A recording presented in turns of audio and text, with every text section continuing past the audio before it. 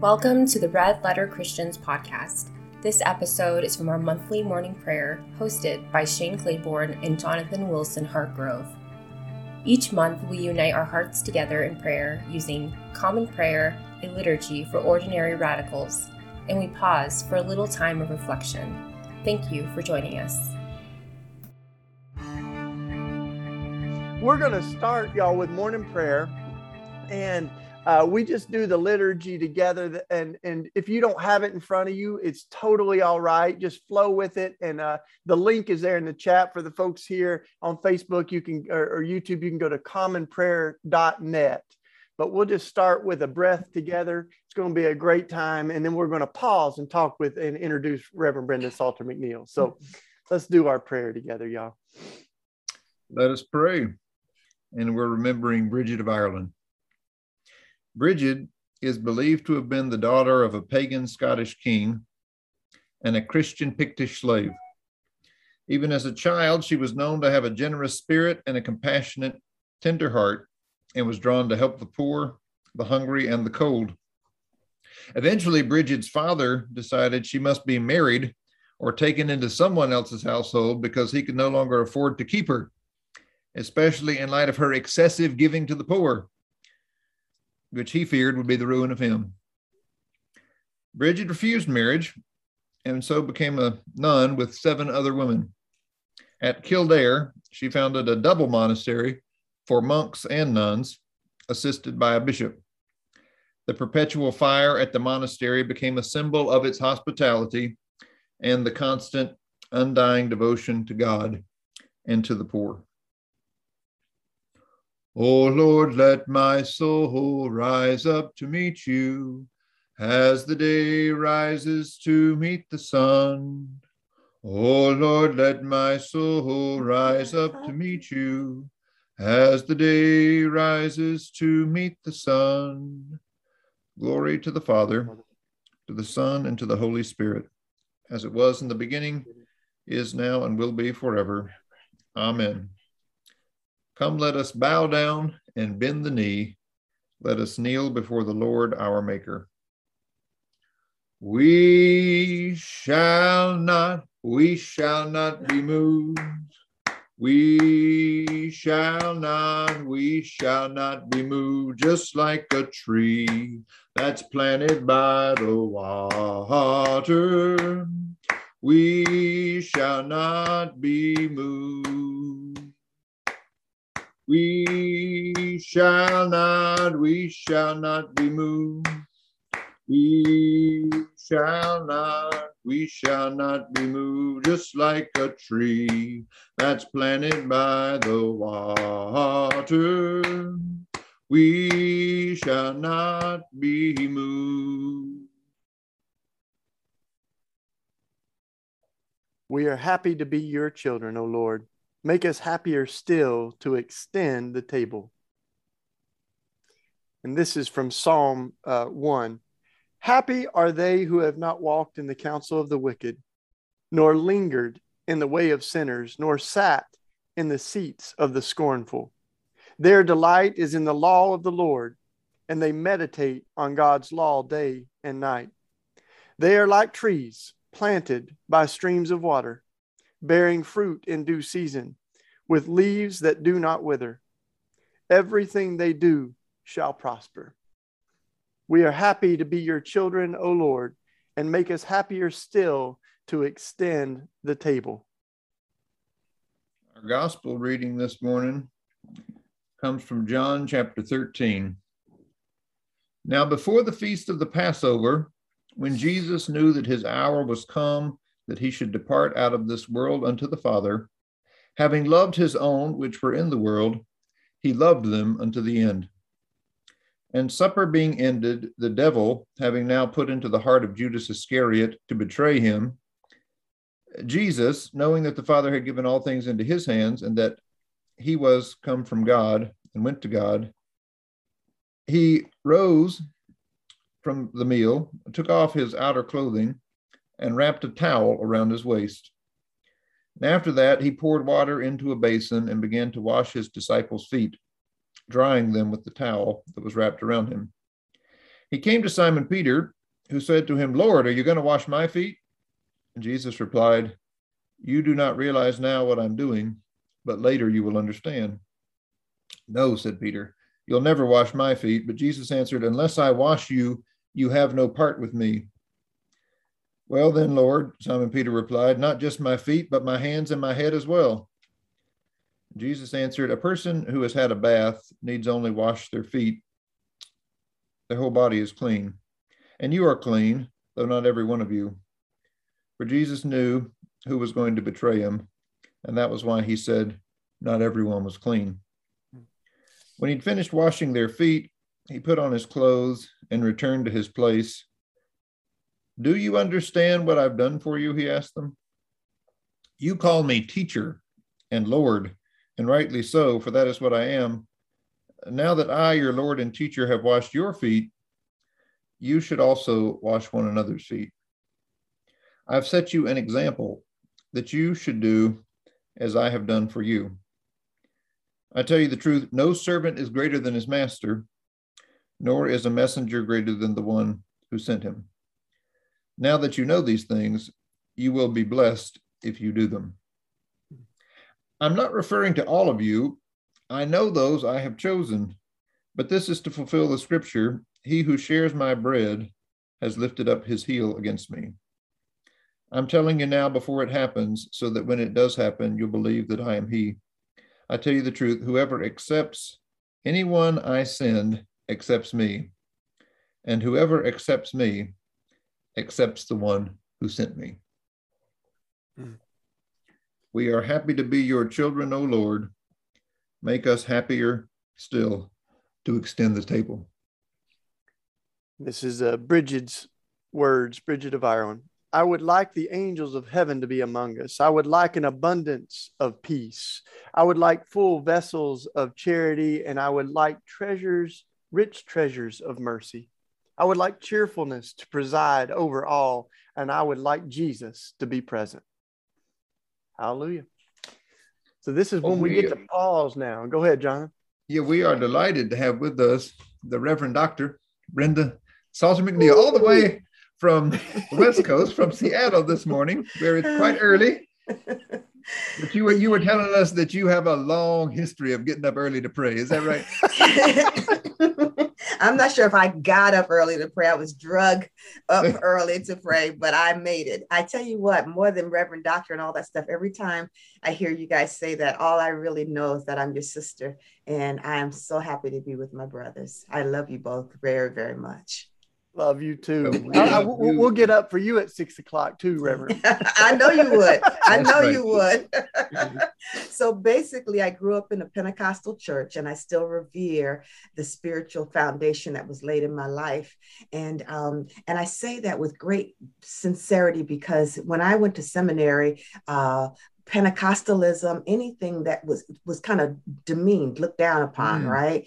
But I can tell you, where people lacked a PhD, they literally had a covenant with God around pressing into prayer, because where desperate people come to God, it's not like perfunctory prayer. When you don't have health insurance, then you need a God who heals. Yeah. You know, when the judicial system does not work for you, you need a God of righteousness. And I was introduced to that God at an early age, and it was a non-negotiable. You were formed in prayer. So I'm grateful to be in this prayer meeting. I thank you for calling me back to my roots. Oh, amen. And we appreciate your love for the Pentecostal tradition, because we're talking today about racial justice. And in this country, and in its long history of white supremacy being wed so closely with the institutions of the church, it must be said that tradition, that orthodoxy, that so much of the establishment of the church never challenged the racial hierarchy, but Pentecostalism did, because when the Spirit moved, white folk and black folk fell down together. Yes, they did. Exactly.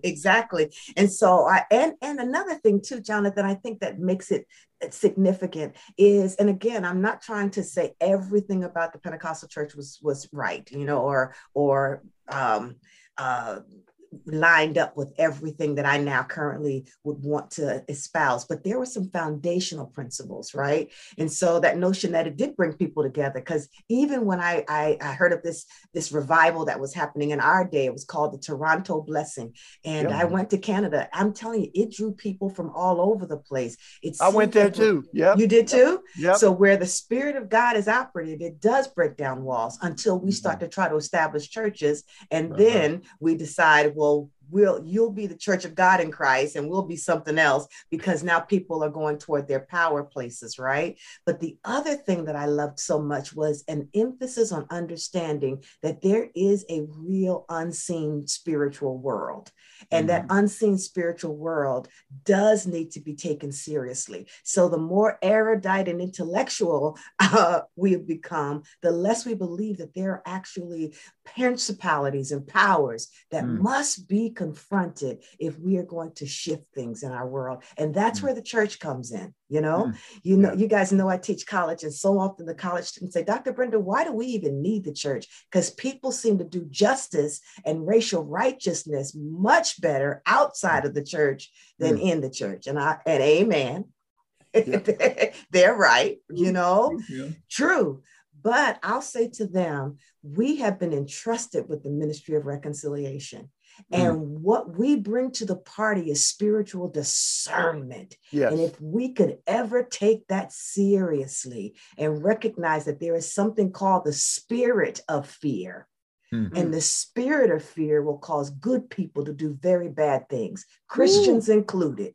And that's where we use our spiritual authority. Amen. And that's why I'm in a prayer meeting at 6 o'clock in the morning. Because I believe that. I know that. This has very much been a vocation for you. And let us say, not when it was always easy. You've been on this journey for some time, preaching this call to the ministry of reconciliation and doing it even in places where folk often didn't want to take justice very seriously. So tell us a little bit of the backstory of how you got called to this work. Yeah,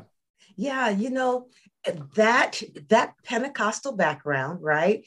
Was the foundation. I go away to college, and now there is a very narrow-mindedness that I grew up in my little church, right? So you couldn't sing, you couldn't dance, you couldn't listen. I mean, secular music, singing, dancing, going to, all of that was over. That was the old person, and they expected a brand new you the day after you got saved. Period. There wasn't a long formational process. You just switched over. And so I go to college, and I have this narrow-mindedness about how church is supposed to be formed and what people do. But then I get introduced to InterVarsity, Christian Fellowship, Campus Crusade, Chi Alpha, and all these white evangelical movements. And I also start listening to, ready for this, family radio, because that's what good Christians were supposed to listen to. So there was no more finger popping. Now I'm listening to Dobson and and I'm so sorry. I drink it every day. And that I didn't realize was forming me into not just a spirituality, but a sociology. Yes. Nobody told me that they were weaving them two things together. I thought I was listening to Bible study, and, because you get the general idea. Long story short, I was being indoctrinated into whiteness, period. And a socio-political belief system about the world. And this is true. Anybody who thinks I'm being political just doesn't know me. This is just exactly what happened. I was a college student when Jimmy Carter was president.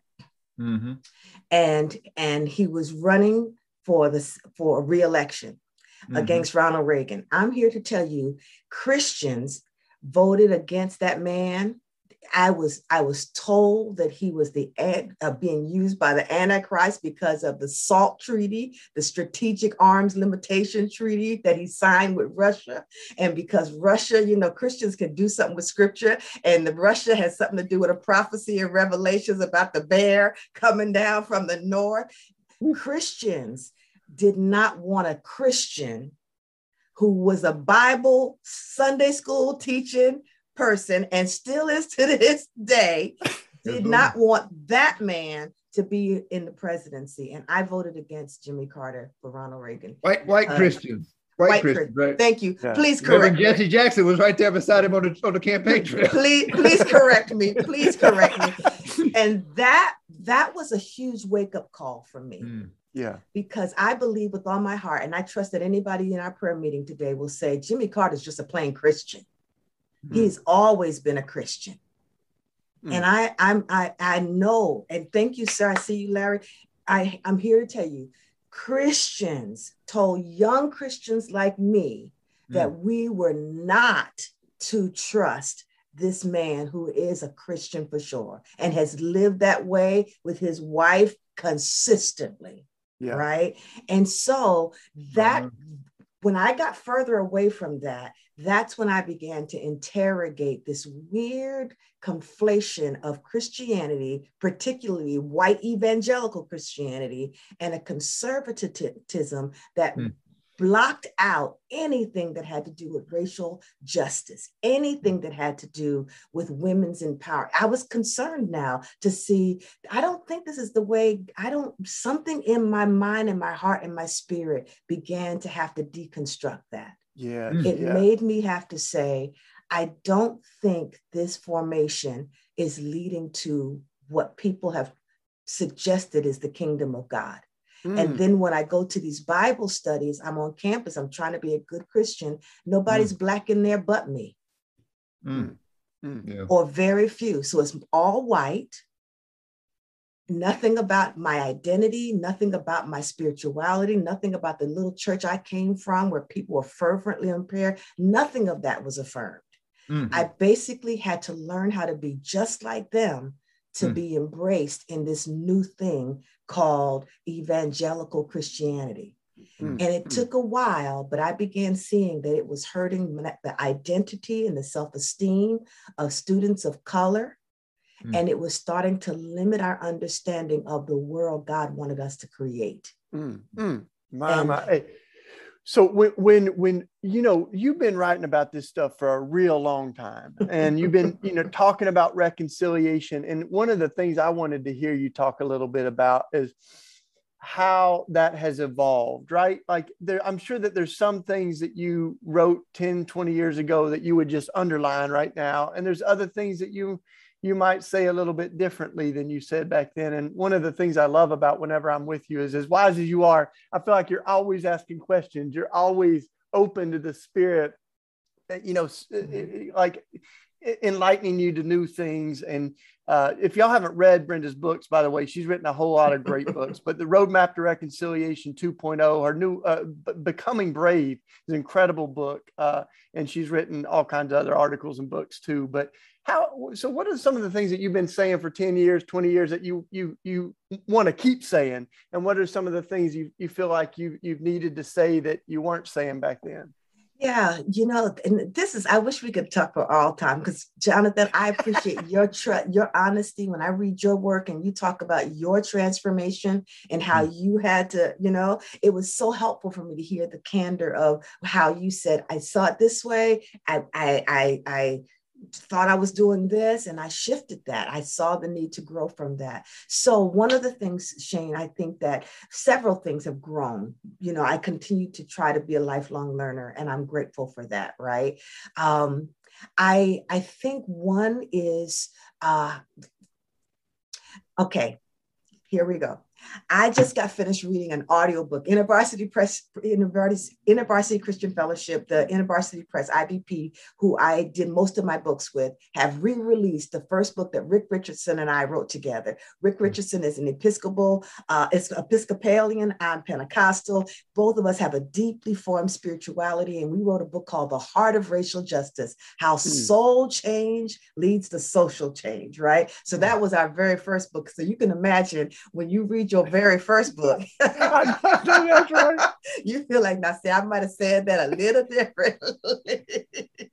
And so I read for that audiobook, but I had two really strong reactions. One was, how grateful I am that the two of us tried to lay out a spirituality of reconciliation, because we talked about in that book the spirit of mammon that causes people, because we translate it as money, but it's actually a spirit that believes that to prosper oneself, one can dehumanize others. There's this notion that we'll do it by any means necessary, by anything to empower ourselves by hurting other people. So that's how people get trafficked. The spirit of mammon says, justify your own self-aggrandizement and wealth-making, prosperity-seeking self and hurt other people. So the spirit of mammon must be cursed. And I was glad we named it. We talked about the spirit of fear. The Bible says God has not given us the spirit of fear,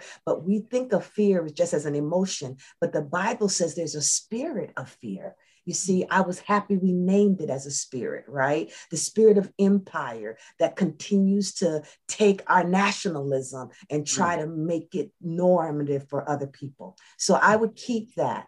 I've noticed that my positions and my toning down of my own convictions, because I wanted people to know that I did not try to do any of this to make people like me. I was literally trying to be biblical. So I would not name controversial issues that I thought would cause people to think I had some sort of a hidden motive, right? So I didn't talk about sexuality at all. I didn't bring it up. I didn't talk about it. I didn't talk about my own political things. I wouldn't have said who I voted for. Like I said earlier today, I wouldn't have talked about that kind of stuff, in part because I wanted people to know I wasn't trying to do anything that was trying to be polarizing, right? Now I feel like we have to call a thing a thing. I'm much more clear about whiteness, and I know exactly who I'm talking about and exactly what I mean. And I think we have to name it as such. And that's not to say people of European descent are bad people. I'm saying that there was something created called whiteness that took away being Polish, Italian, Irish, German, and all the other Lithuanian, all the other identities that people had as an ethnicity. And that somewhere along the line became a social construct called being white. And that needs to be interrogated. And I'm very serious about it. Now, so people would say, she used to be so nice. My God, she was just sweet. And now she talk about whiteness, and I do mean it. And I think we hurt people around things like their sexuality. And I'm not taking sides. I'm saying this. I don't think we're supposed to be as mean and divisive and hurtful to people and go to people's funerals and demean their parents. I just don't think that's what Christianity looks like. And I'm never going to stand up for that. I am just never going to stand up for that. And so, and my gender equity work is harder and stronger and clearer. I looked at the way I talked about God in this first book, and it was He all the way through. I do believe that the Holy Spirit is a feminine noun, and I think we should say, we can use more inclusive language to describe our multifaceted, beautiful, wonderful, awesome, glorious God. Hallelujah. I think of I think it was Lauren Winter that said, almost every town you go into, you can find a church of the Good Shepherd. But why is it that we don't see a church of the Mother Hen? Because that's in there too. Amen. So I'm doing better. Woo, I love it. I was thinking about the history that you narrated this week. The Equal Rights Amendment has officially been ratified. Now there's still some argument going on with the archivist about whether it's going to be written into the official record, but that's a long journey, and it takes us right back to the beginning of your story, right? You were listening to family radio because there was a movement that organized to stop the ERA. That's and right. Didn't do it in the name of men's rights. It did it in the name of Jesus. Yes. So I think it's fascinating that you've become clearer, and you've been speaking more loudly about the role that gender plays in all of this. I think that's so important. Yeah, I do too. And the racial justice issue and patriarchy and we've got to look at that. There's something going on there. And I really believe that. Lisa Sharon Harper took a group of women on a pilgrimage together around women's suffrage and looking at the history of, and it was a very, very powerful experience for me. And on that, we looked at a film with Cicely Tyson. And it had a particular scene in it where a slave master came. She played Harriet Tubman, actually, I believe. And a slave master came to her cabin to get her on Sunday. And she had her on her one Sunday go-to-meeting dress. Because as an enslaved person, she only had one good dress. And the slave master had heard that she was saving up money to buy her freedom.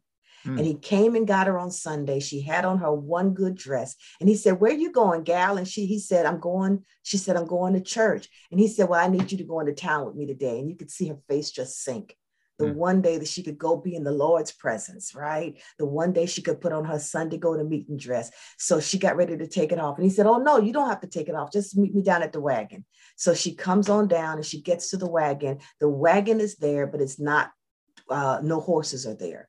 And this was powerful. And so she looks around looking for the horses, and he's not at the wagon, but she looks up toward the big house, and there's a party on the lawn with all these white women and white men having a wonderful time. Male black men, enslaved men are on the lawn serving them food.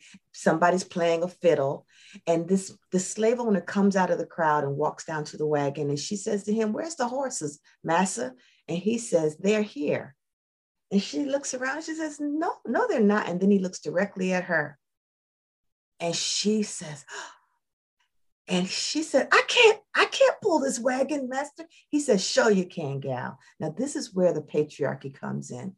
The white women and the white men who were on the lawn having this party, all come down to the edge of the lawn, and they watch him put this saddle on her to start pulling this wagon. And she tries to take it off, and he pulls his hand back. And so she starts to crawl to pull this wagon. And with each step she takes, the dress is being shredded off her body. And the white women, somebody say women, stood on that lawn and laughed and jeered with the white men. And it made us all have to say, what was it in the psyche of a woman to watch another woman dehumanized like that, and somehow choose to side with the jeering and the ridicule of the men that were on that lawn? And I think on some level, what white women had to decide was, do I identify with her or do I identify with them? And the choice was patriarchy. We'll choose to align ourselves as close with white male power, away from the dehumanizing of other women, because that's our ticket toward moving toward the freedom and the empowerment we seek. And that, I bring that story up to say, that's where we are right now. We have got to ask ourselves as women, is the alignment with power more important than the humanization of people who embody the same gender I have? But will I conflate with laws, and will I collude with power structures that dehumanize women so that I can get the nod of my father, my brother, my husband, those people who really own the power? Is that what's actually going on? I'd never thought about it that way before, you all. But that one scene has made me constantly wonder, how do we as women start to ask ourselves, what deals have we made with the devil? And what do we have to do to reclaim our own sense of agency and integrity in the presence of God? Well, and throughout the history of the church, there have been powerful women like Bridget, who we remember today, who, stood up and said, the way this system is working, I cannot participate in it. I want to start something new. And I know you're working with a lot of young people these days. Where do you see, newness. Where do you see newness in the in the world and in the way the Spirit's stirring? Yeah, I do see it too. And so thank you for asking that. And that word new, I think it's my word for a while right now. Yeah. I have been sitting in that text. New wine requires new wineskins. I sense it. I feel it. I believe it. I truly sense that what God is saying is that we're looking for something new. God is doing a new thing. Can you not perceive it? Right? And that I'll hear people say, you know what? I have this idea, and they'll throw it out. I'm going to plant a church, and I'm not mad. I just think, is that new? See, I think we've seen that one. I think we done seen that one already. I think we're looking for something we haven't seen before. So in the name of Jesus, even on this prayer meeting, I pray that God would launch an imagination, a creativity in the earth, especially so among the people of God, that we would begin to lean into the creative ability to imagine that which we have not seen before, that we have not done before, that God would give us new ideas, new strategies, new partnerships, new ways forward. And I pray that we would have the heart and the desire to say, if we've seen it before, it's not a bad thing, but it's not the new thing. And so, Lord, show us something. Woo! Hallelujah, Jesus. That's a word for today. I told you I was Pentecostal. Woo! Yes, Lord. I'm going to take that with me. Woo! Yes. I pray so. So I pray all over our prayer meeting. I pray that we would press into God because we serve the Creator. God is Creator. And so we don't have to keep putting a fresh face on an old thing. How about we ask God for a new thing? A new way forward, right? And so someone said to me just recently, because I really am praying into this, and I felt like I'm stammering because I'm almost scared to say it out loud. But I feel like God is saying to me that if you're looking for something new, you need to look outside the church now. And now watch this, because God is dealing with me, because I said, look outside the church, girl. I'm a church girl, God. You know, this is who I am. But let me tell you what I've come. I was said that to my dear friend, her name is Sandra, and she said, you know what?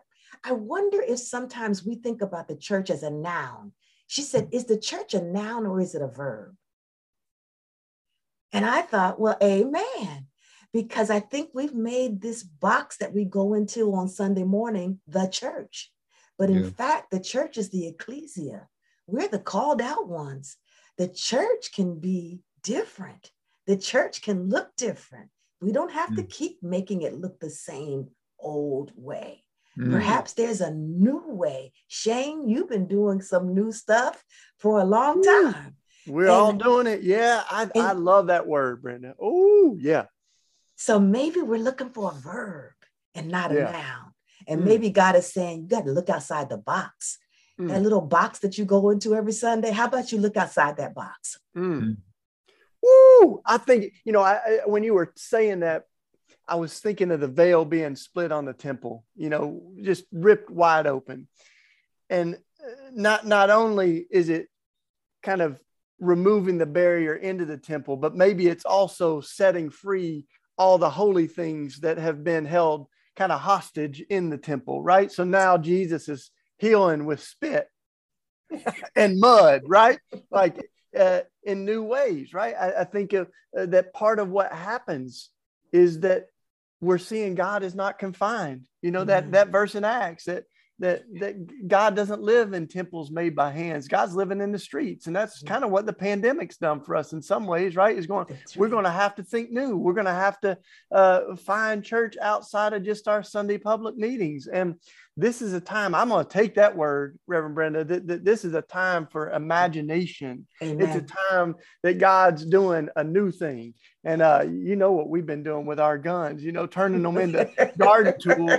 But every time I make one of these, sometimes, Brenda, I tell people this is what a born again gun looks like. Amen. But I like what we are declaring is that all things can be made new. You know, metal that's crafted to kill can be recrafted. A heart that is so hardened that it's filled with hatred, the Spirit of God can do a miracle, and that heart can be made to love. That's why Mandela, who we remember this month, he said, we weren't made to hate. You're taught to hate. And if you're conditioned to hate, if you're conditioned to, you can be taught to love. So it's a good word. All things can be made new. Woo! I'm going to take that with me. Take that. Amen. What you thinking, Jonathan? Oh, it's stirring down in my soul, because there's a lot of temptation to despair in the world today. A lot of people who look at what is and say, maybe it just can't be made new. Because when you see that things are doing what they were set up to do, and so much of that is so damaging, so harmful, so abusive to people. We got an economy that's doing what it was set up to do, to serve people with wealth. We got, in many ways, a government that was doing what it was set up to do. It was set up by white men to make sure that white men stayed in power. And and for people who worked so hard to change that, it can be hard to believe that these things can be made new. But I hear you saying, reconstruction has happened, and it can happen now. It can happen in our personal lives. It can happen in our shared life. And that indeed is a word to open our eyes and pay attention.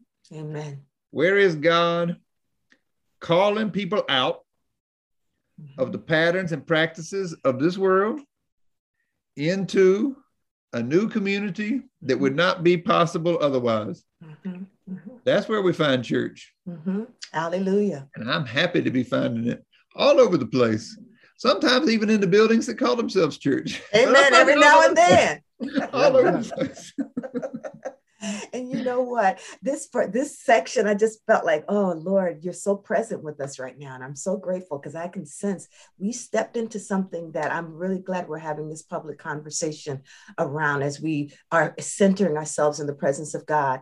Because I'll say this, I am a college professor, and I'm around young people, and it gives me great joy. I love it. From my days with InterVarsity until now, I'm so grateful that God allows me to be around these young people who are desperately hungering for something new. They are tired. They are tired of the hypocrisy. They're tired of the complicity. They're just tired. And many of them are leaving the church. They're still trying to hold on to God, but they don't want anything to do with whatever it is we've organized, right? They are desperate to see us do something new. Yes. We can't put a fresh face on it, and we can't do the old thing and dress it up. We just can't. They are tired. Listen, when you put the T-I, then tired, you are done.